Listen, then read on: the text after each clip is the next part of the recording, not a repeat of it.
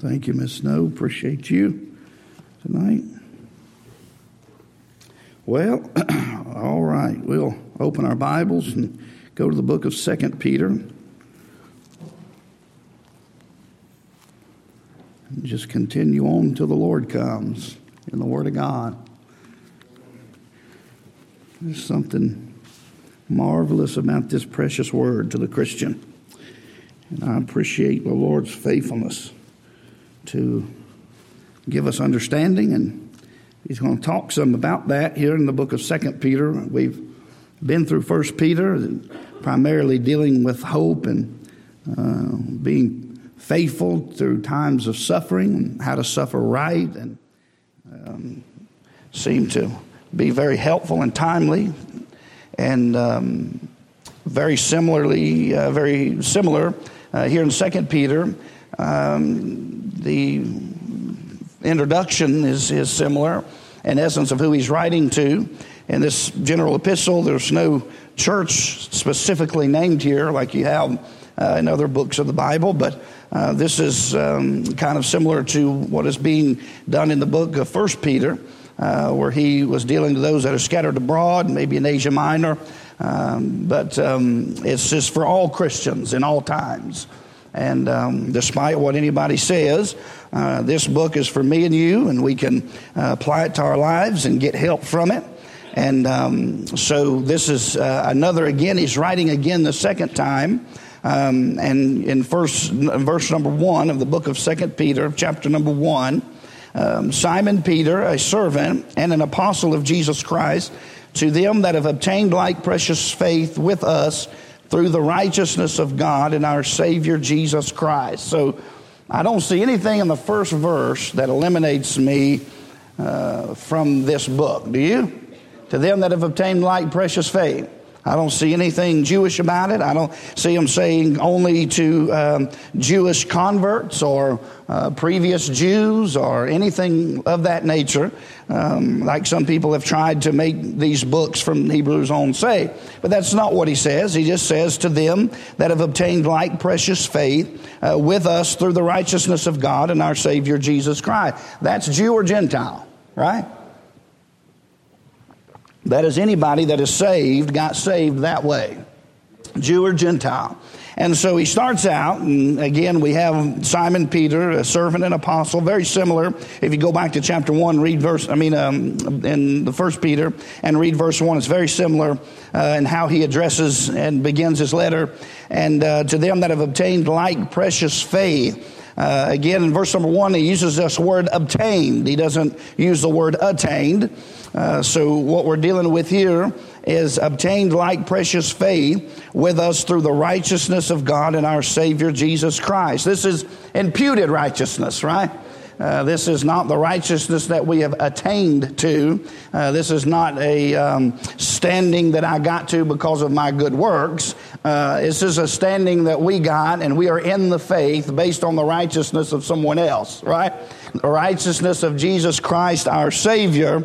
And so that's how he begins verse number 1. He begins at a foundation, and I love reading almost nearly every book of the New Testament and how endearing that it is, and following that pattern of in meekness, instructing those. And almost every book of the New Testament is starting out when they appeal to who their audience is. It's very endearing, very beloved, and very loving. And I just love these introductions and studying various introductions. I don't want to spend a lot of time in that thought, but it's very interesting to go back and study most of the introductions in the books of the New Testament. But I want to move on to something else tonight. But so I appreciate the love that he has in laying a foundation for us and saying, all right, now I'm writing to you that have obtained like precious faith just like I have, right? And he's not coming at us from up here and, all you need to, he's saying, look, I'm just a servant of Jesus. I'm an apostle in my office, but I've obtained like precious faith the same way you did through the righteousness of Jesus Christ. And there is no other way any other man will ever be declared righteous in heaven, ever. But based upon the righteousness of Jesus Christ. So if you're hoping for any other way, you are going to be sadly disappointed at the judgment. And so he said, look, I want to lay this foundation. We are saved based on the grace of God and based on the righteousness of the Lord Jesus. And so I'm writing to those that are also saved. And so this is a epistle to expectation of Christians, because what he's going to lay out in the next following verses would be impossible for a lost person to be able to do. But Christians can do what he's going to lay out for us next, and adding various things. And so that's what we're going to get to in a minute. But so he starts out with that foundation. But Paul nor Peter, either one, ever have the expectation that Christians are to get saved and to just go nowhere. Right? There's always a going on. There's always a moving up higher. There's always some people have the idea that if I just get saved, then at least I'm not going to hell and I'm good to go and I can just go live any way I want to. That's not the expectation of the Bible. The Bible says, let us leave those foundations, not in the sense that we ever lose sight of the fact that we're justified on the righteousness of Jesus and we are righteous based on Him. We don't ever want to leave that in that sense, but we need to go on past that, right? We need to grow up in the Lord. Right? The Bible talks about, Paul often refers to growing up and growing up into Him and in all things. And let us go on unto perfection, he says. And so let's go on. Let's not just stay, well, we got saved and now we just, and that troubles me some about people that make professions, right? And they'll say, they'll come in, they'll make a profession, and then you never see them again. I don't know what happened, but that's not what happened to me, and I just worry about that, because the Bible says there ought to be something in there driving you to go on, to know more about who you just learned of. And so we got started out, and he's going to deal many times, and I didn't write down the number of times, I could count them quickly, but he uses two different words and kind of the same root word of the word knowing or knowledge. And he uses that word in verse 14, verse 20, chapter 3 and verse 3, verse 2, 3, 5, 6, 8, chapter 2, verse 20, and chapter 3, verse 18. Knowing or knowledge is used. That's many times, those two words. So every time you go through there in this book, if you write in your Bible, maybe underline those words, because it's very important. I had one of the greatest questions I've ever had somebody ask me when we were at that meeting, Brother Reed. That young lady asked, why is it important? Why is, and basically what she was asking is why is doctrine important? But she said it like this: why are denominations important? Why does that matter? And I said, well, I think it's very important, right? I mean, even non-denominationals have a doctrine that they believe. They claim non-denominational. Well, they're a denomination unto themselves, right? They have a teaching, a doctrine that they believe. And what you believe, governing what you do, is very important to lay a foundation of what you first believe. And what's the first thing you believe? I can't get to heaven without Jesus, right? But you ought to grow past that, and we ought to know a lot more about Him. And that's why you're here, and that's why we come on Sunday morning, Sunday night. We want to learn more about the Lord, more from the Word of God. We want to grow, but not just be puffed up in our knowledge. Right? So chapter 1 really deals with those two words and dealing with knowing things and knowledge. Even the basis upon which we're saved is often referred to coming to the knowledge of the truth, or God granting repentance to the acknowledging of the truth. And so God wants people to know some things. The mind being illuminated to the truth, the Holy Ghost showing you the truth and the light, and that darkness flees, and you believe and exercise faith based on that truth and that light. And so that's how it all starts. And then growth is dependent upon knowledge. Right? But not mere knowing in itself. You can't stop at just have a superficial newspaper reading of the Bible. I know a lot of people. I know one guy that was coming here, and he was coming to our services. He was so fired up. I can't wait. I'm going to be here. I love this place. I love your preaching. And then he went on and started to begin. All he was worried about was, well, what books do you read? And I smart aleckly answered the Bible. Probably shouldn't have done that. But he said, well, I like to learn doctrinal things. I like to learn new things. And that always bothers me. Just learning things isn't going to help anybody if you don't apply it to your life, right? And we know that knowledge puffeth up, and so he says to us, not knowledge, not just the knowledge in itself, but we've got to do something with that knowledge. So not hearing of the word only, but also doers. That's where we get in a lot of trouble. So in chapter number 1, he's going to talk a lot about knowledge, but only so that they'll understand they've got to apply that knowledge to their life to avoid chapter 2. Because chapter 2 is there's false prophets all around, right? This is what that young lady was asking me. Why is denominations important? Because if you don't get in this Bible and study the Bible, and you don't add to your knowledge, and you add to this, and you add, and you surround knowledge with all the other additions and virtue and other things that are mentioned there, that'll keep you from getting puffed up. But if you put that knowledge of what you've learned into action, and you start adding to that, and you start growing in the Lord, it will help you avoid being misled by the false prophets that are around, right? Somebody telling you that you can lose your salvation. I've learned better than that, right? So you can avoid. You know he's not true. You know he's not right. And so that's the greatest thing that he's going to talk to us about here in this knowledge is so that we can avoid being misled by these false prophets in chapter number 2. So we've got to add to this knowledge. So you come to Sunday school and you learn some things in Sunday school. You've got to go then and actively apply that knowledge. Just take, for instance, in being meek. Right?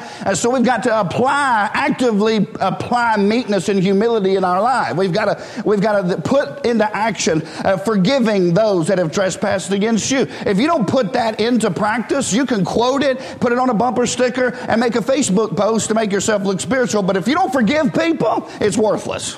Right? Knowing it's done you no good. I know somebody, they tell me this all the time. Well, at least I know better. Can I say this? Knowing better might even make it worse. He alludes to that in I think it's still chapter 2, maybe it's still chapter 2, where he said they would have been better had they not known. Because judgment's going to be according to light. Right? There'll be those rise up in judgment against you. I would have done great and mighty works over here, and they would have repented long ago in sackcloth and ashes. They're going to rise up in judgment against you because they didn't know what you know. Right? And so some people say, well, at least I know better. That may be worse, the fact that you know better and still don't do it. That's worse probably than somebody that doesn't know any better, right? My wife, she never ever heard or anybody ever teach about modest apparel. She never heard that preached in her life. But the one time she did, she just submitted to it and just went on and just did it because she saw it in the Word of God. But to have that taught for 20 and 30 years and still don't do it, I don't know that you're pretty bad off, right? Now, don't die on me.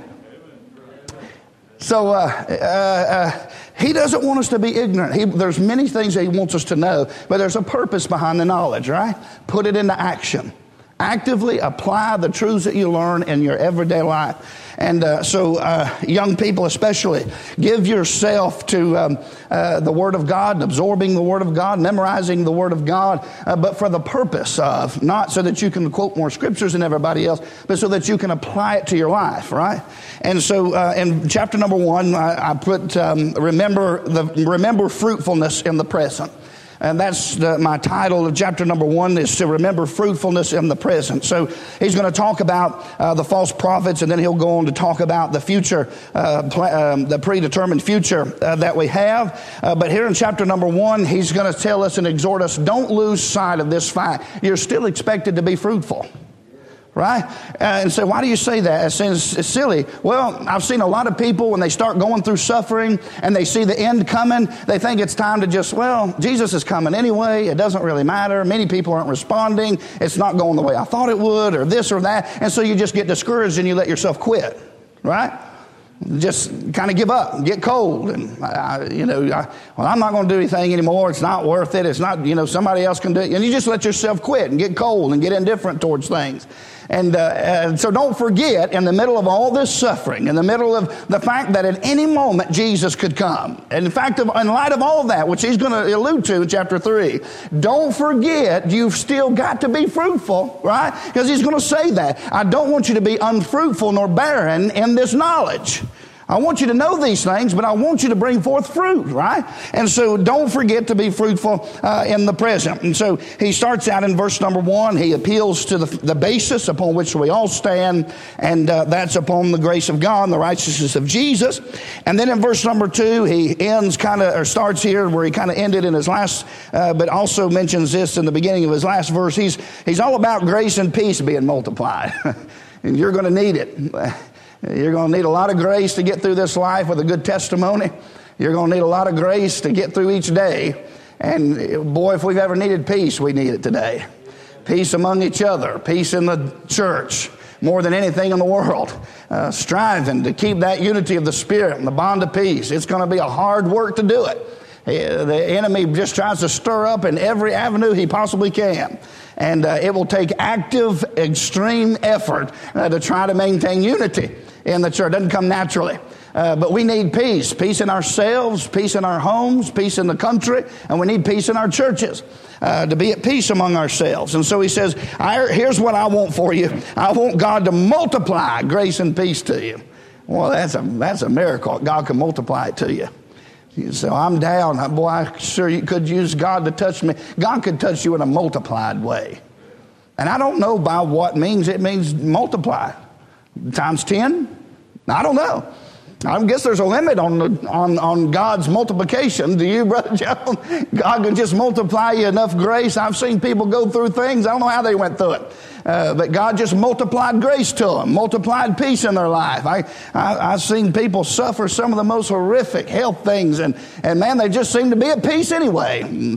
God's God multiplying that to you. God can do that for you. So don't lose sight of the fact that we must be fruitful in these times. So grace and peace be multiplied unto you, and the only way that you'll have grace and peace, and that's through the knowledge of God and of Jesus our Lord. I like how he refers to Jesus as our Lord in this chapter. But the knowledge of the Lord Jesus Christ is what again, we see this is the first time that word's mentioned, but he'll mention it several times. So here he says, grace and peace be multiplied unto you through the knowledge of God and of Jesus our Lord. And so I want to ask you, if we want peace and grace to be multiplied into our lives, how are we going to do it if we're not learning and growing in knowledge of the Lord, right? How are you going to have grace and peace in your life if you separate yourself from the Bible? Now, that's in growth. Now, here he's saying grace and peace be multiplied unto you through the knowledge of God and Jesus our Lord. And so we have to continue to go on to learn in our understanding and knowledge of who Jesus is. It takes years. I've talked to, if you were to ask Brother Jones here tonight, a man that studied this Bible for Lord knows how many years, he's still growing in his knowledge and understanding of the Bible and the Word of God. And we should always be going that way, right? Growing in our knowledge. Well, I'm not at peace in my life. Well, how much are you learning about the Lord? You won't be faithful to church, so you don't get much there. And you don't. And I would say a person not faithful to church is probably not very faithful to read their Bible at home. If I had to just guess. And so then you wonder why you can't be at peace in yourself. And you want God to multiply your grace, but you won't even read the Word of God. It marvels me. You won't put into practice the things you have learned. You won't go to Him in prayer. And the only way you're going to have grace and peace multiplied in your life is through the knowledge of God and Jesus our Lord. And there's no other way. You can't. There's no pills. There's no bottles. There's nothing else in the world that can offer peace and multiplied grace like the Lord Jesus Christ can. So I want to, in fact, the Bible says there's so much more as we see the day approaching, we ought to not slow down. We ought to be more active in our faith, more active. If we've ever read the Bible, we need to read more. If we've ever prayed, we ought to pray more. This is not the time to put it on cruise control, right? It's time to step up your game, as some would say. Step it up.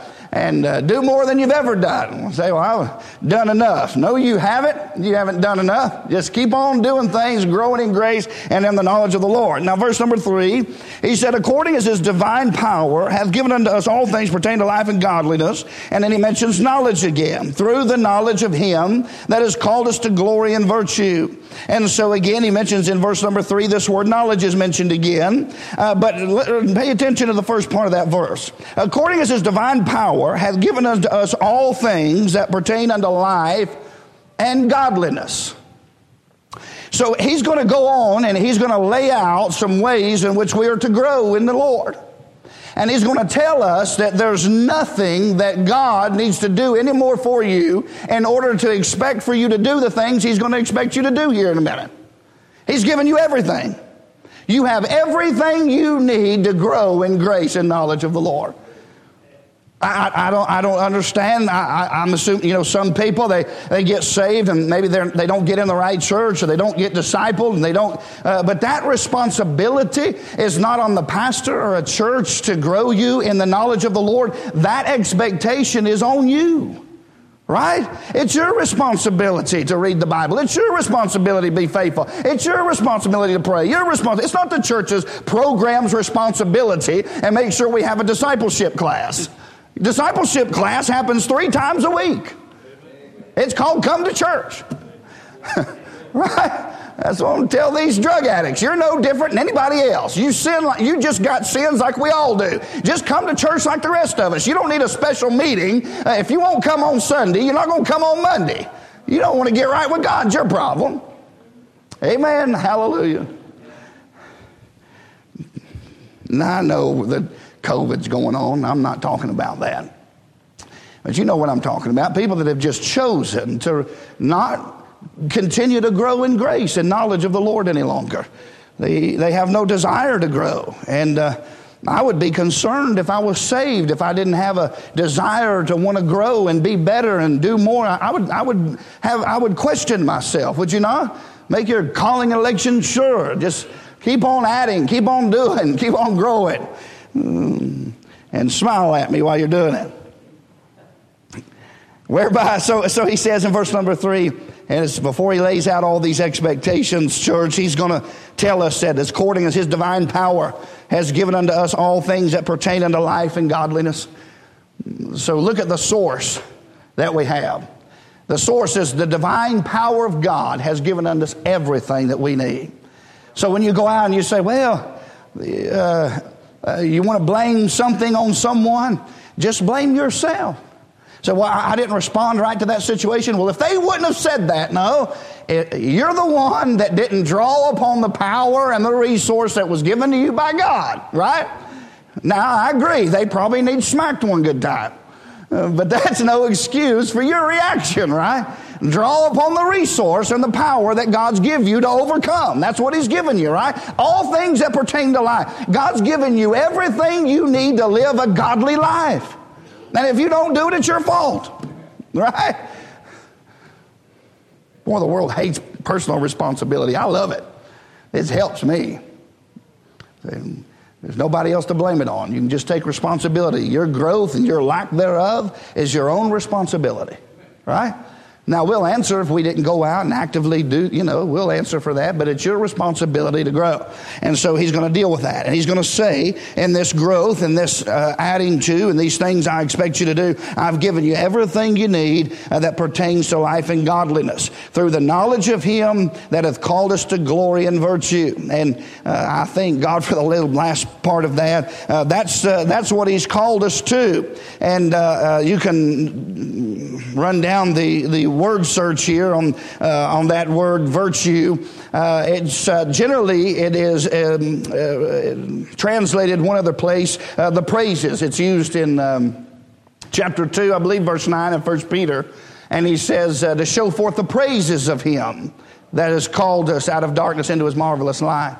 This virtue is an excellency, in my opinion. I believe this word is not meaning. There's a translation in some places it goes to mean like manly valor and courage type of thing. I don't believe that's what's being alluded to here. I believe he's called us unto virtue, to excellency, to pureness, to holiness, to live right, to do right. To glory that shall be hereafter, but also here as we live today. So we've got the source has given us everything that we need. Verse number 4, whereby are given unto us exceeding great and precious promises, that by these you might be made partakers of the divine nature.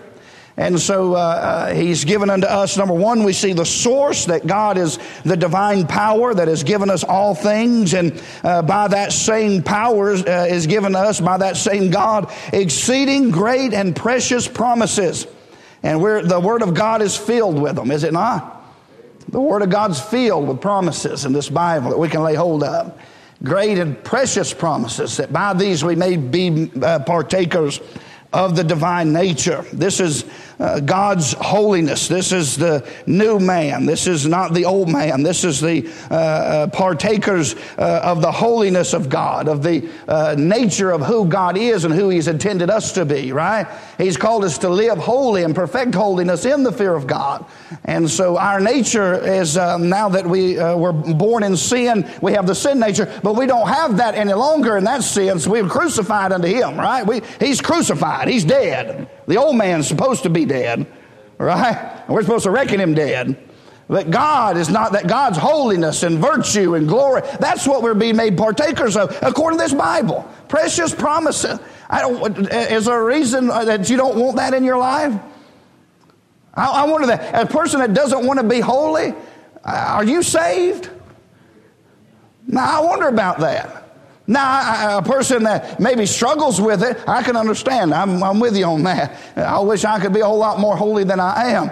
But a person that has no desire for holiness, no personal holiness, no growth in being more holy in their life, and no desire for God's people, God's church, no desire for godly things, no desire to pray, read the Bible, and grow and go on. And I don't understand that. You've got something's wrong with you. Because God's given you a divine power that pertains to all things, and then here He's given you precious promises because He wants you to be a partaker of the divine nature. And so look at this last part of this verse. I'm going to take just about 5 minutes and start into where I wanted to get to tonight. But that you might be made partakers of the divine nature, in verse number 4. And look at what he says there. Having escaped the corruption that is in the world through lust. That's not saying eventually one day you're going to escape. This is what I think a lot of people have in their mind. Well, I just can't wait for Jesus to come. Well, I can't wait either. I admit to you, I want the Lord to come and I want to go on and be with the Lord. But the Bible doesn't say who will escape the corruption that's in the world when Jesus comes. It says those that have escaped the corruption that is in the world through lust. You have escaped it already. You've escaped the corruption that's in the world through lust. Have you? Have you escaped that corruption that's in the world? That's a good question to ask yourself. Have I escaped the corruption that is in the world through lust? Have you been made a partaker of the divine nature? Have you escaped I've already escaped it. I'm not escaping it, and eventually when Jesus comes, I'm already seated in the heavenlies. Right? I'm already there. I've already escaped it. That question's done been answered. It's actually eternally already been true. But I got in it 14 years ago. Right? 13, Amber, 14, one of the two. I get them confused and she corrects me. However many years ago, that's when I got in it in my mind. God saw it in eternity. But anyhow, I was made a partaker of the divine nature, and I escaped the corruption that is in the world through lust. I'm already out. I'm not. I desire to be clothed upon, and I want to go, but I've already escaped. That ought to give you something to be proud, or something to praise Him for, something to talking about that glory and virtue, something to be praising Him about. That God, through the righteousness of Jesus, has caused you, has acted upon you to cause you to escape the corruption that is in the world through lust. God did that for you. If you're saved, you've already escaped it. Well, I'm not very happy about it. You don't have to tell me. I know. You spend more time complaining. That's what's wrong with you. You're thinking about the wrong thing. Get your mind on this stuff, right? If there be any what? Virtue. If there be any praise. If there be any good thing. Think on these things. Well, I don't think you're doing a good job. That's your problem. You need to remember that I'll rise and fall to my master. Quit thinking about what I'm doing and start worrying about what you're doing. You want us to take a tally tonight of how well everybody in the church thinks you're doing? Why don't we vote on how good you're doing tonight? Now, don't die. You don't even know who I'm talking to. I'm talking to Hunter. Just say, yes, sir. Hey, get your mind on the right thing. Be thinking about the Lord. He's called you to escape all this corruption that's in the world through love. Amen? Boy, that's something to thank Him for. JC, when you was praying, that's something to praise Him for right there. We had no way to escape that corruption. No way to escape it. We were doomed if it wasn't for Jesus. Get your mind on the Lord. That's what He's going to tell us here. So He starts out, lays out the foundation. Remember, you have attained life, precious faith, the righteousness of Jesus, through the knowledge of Him that is called to glory and virtue. And He comes down there and said, okay, now consider all those things in verse number 4. And He's given precious promises even, that you be partakers of the divine nature. And verse number 5, at the end of that verse, He says, having escaped the corruption that is in the world through lust. And period, right? We're going to start a new sentence now in verse number 5. And beside this, and we're just about done because we got to call our missionary. And beside this, giving all diligence, add to your faith virtue, and to virtue knowledge, and to knowledge temperance, and to temperance patience, and to patience godliness, and to godliness brotherly kindness, and to brotherly kindness charity. For if these things be in you and abound, they make you that ye shall neither be barren nor unfruitful in the knowledge, there's that word again, of our Lord Jesus Christ. So He wants us to be fruitful in that knowledge. And how we're going to do that is to get grounded upon the Bible, get grounded upon the Word of God. We know we're saved. We know we're in the family of God. Now we got to start putting it into action. We've learned a lot of things. We've heard a lot of preaching. And I think it's going to be hard at the judgment seat for a lot of independent Baptists because we've got more of the truth being preached than about anywhere else in America. I don't believe the Church of God, the Pentecostals, the Methodists, I don't believe anybody is preaching the Bible than generally speaking, the independent Baptist churches that are preaching the King James Bible and repentance towards God and faith in Jesus. You're getting more of the truth, and it's just going to make it hard on us in the judgment seat because we're hardening ourselves, where we're taking a lot of the truth. I've heard people tell me, one fella told me one time, he said, hey, my people can handle preaching. I think that's half our problem, right? Some of you can be guilty of exactly what I'm talking about, and me and you and God know it. And you sit there and look at me like I'm crazy. You're crazy for not responding to the Bible, right? That's what's wrong with us. We can take preaching. We take it and do nothing with it. That's how we take it. Or put it off on somebody else. Amen. Well, if they treat me better, I'd be nicer. You're just full of the devils. What's wrong with you? That's right. You're all messed up in your thinking. You're expected to treat people right regardless of what they're doing, right? Go ahead and blame everybody else, why don't you? That'll be fine. Not going to hurt me. Amen, amen. Come on now. We got to go home. You've escaped the corruption that's in the world through lust. And beside this, giving all diligence to go to Walmart. Giving all diligence to go on vacations. Give all diligence to go to work. You do all diligence to do.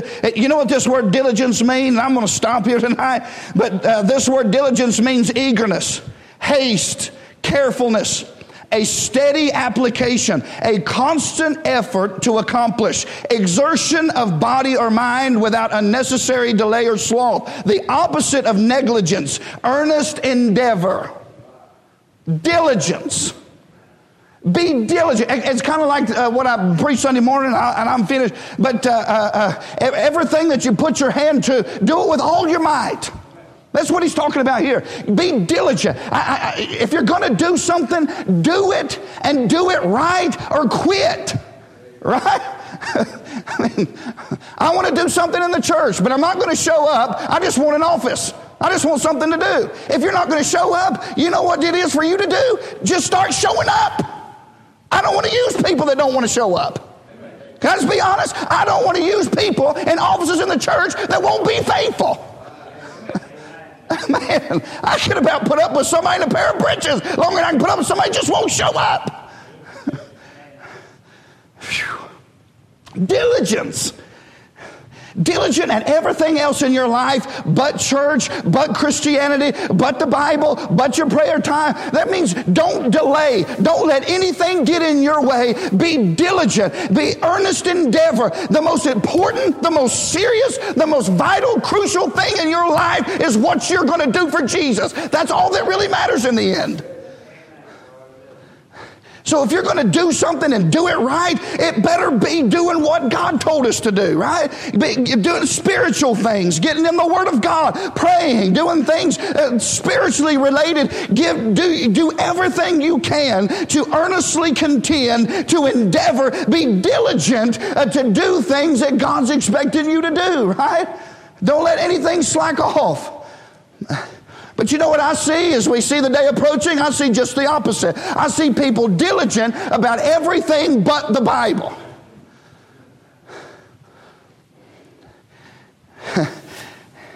If some of us treated our employers like we treat Jesus, we'd be fired. Right? Is that too hard? Can we take that still? Or do we need a safe space?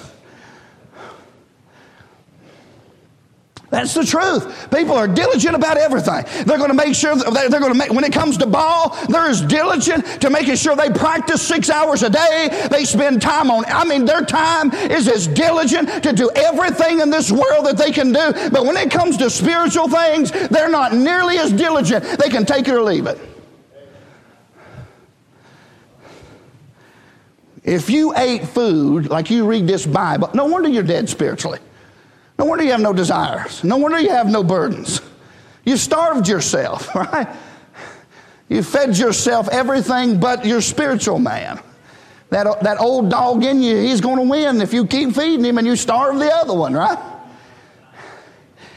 And so what he wants us to do is, beside this faith and this foundation that's been laid and this salvation, beside this, giving all diligence, there ought to be an earnest, let me read that word again, and we're going to call our missionary. This is Webster's now. And your diligence is eagerness, haste, carefulness, steady application.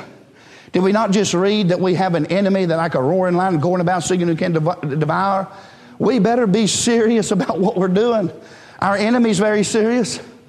So I want you with all diligence. Here's what he says. And then before he lists all those things. With all eagerness, with all haste, with all carefulness, steady application, constant effort to accomplish, exertion of body or mind, without delay or sloth, earnest endeavor, given all diligence to add to your faith virtue knowledge, and he goes on and lists those various things. And the only way you can do that is in the knowledge of him. So I want to exhort you. I know other things are very important in life. And say, well, we're not guilty. We're here tonight. I know that. These people listening online too. And it's amazing to me. They can make it to Walgreens. They can make it to Walmart. They go everywhere.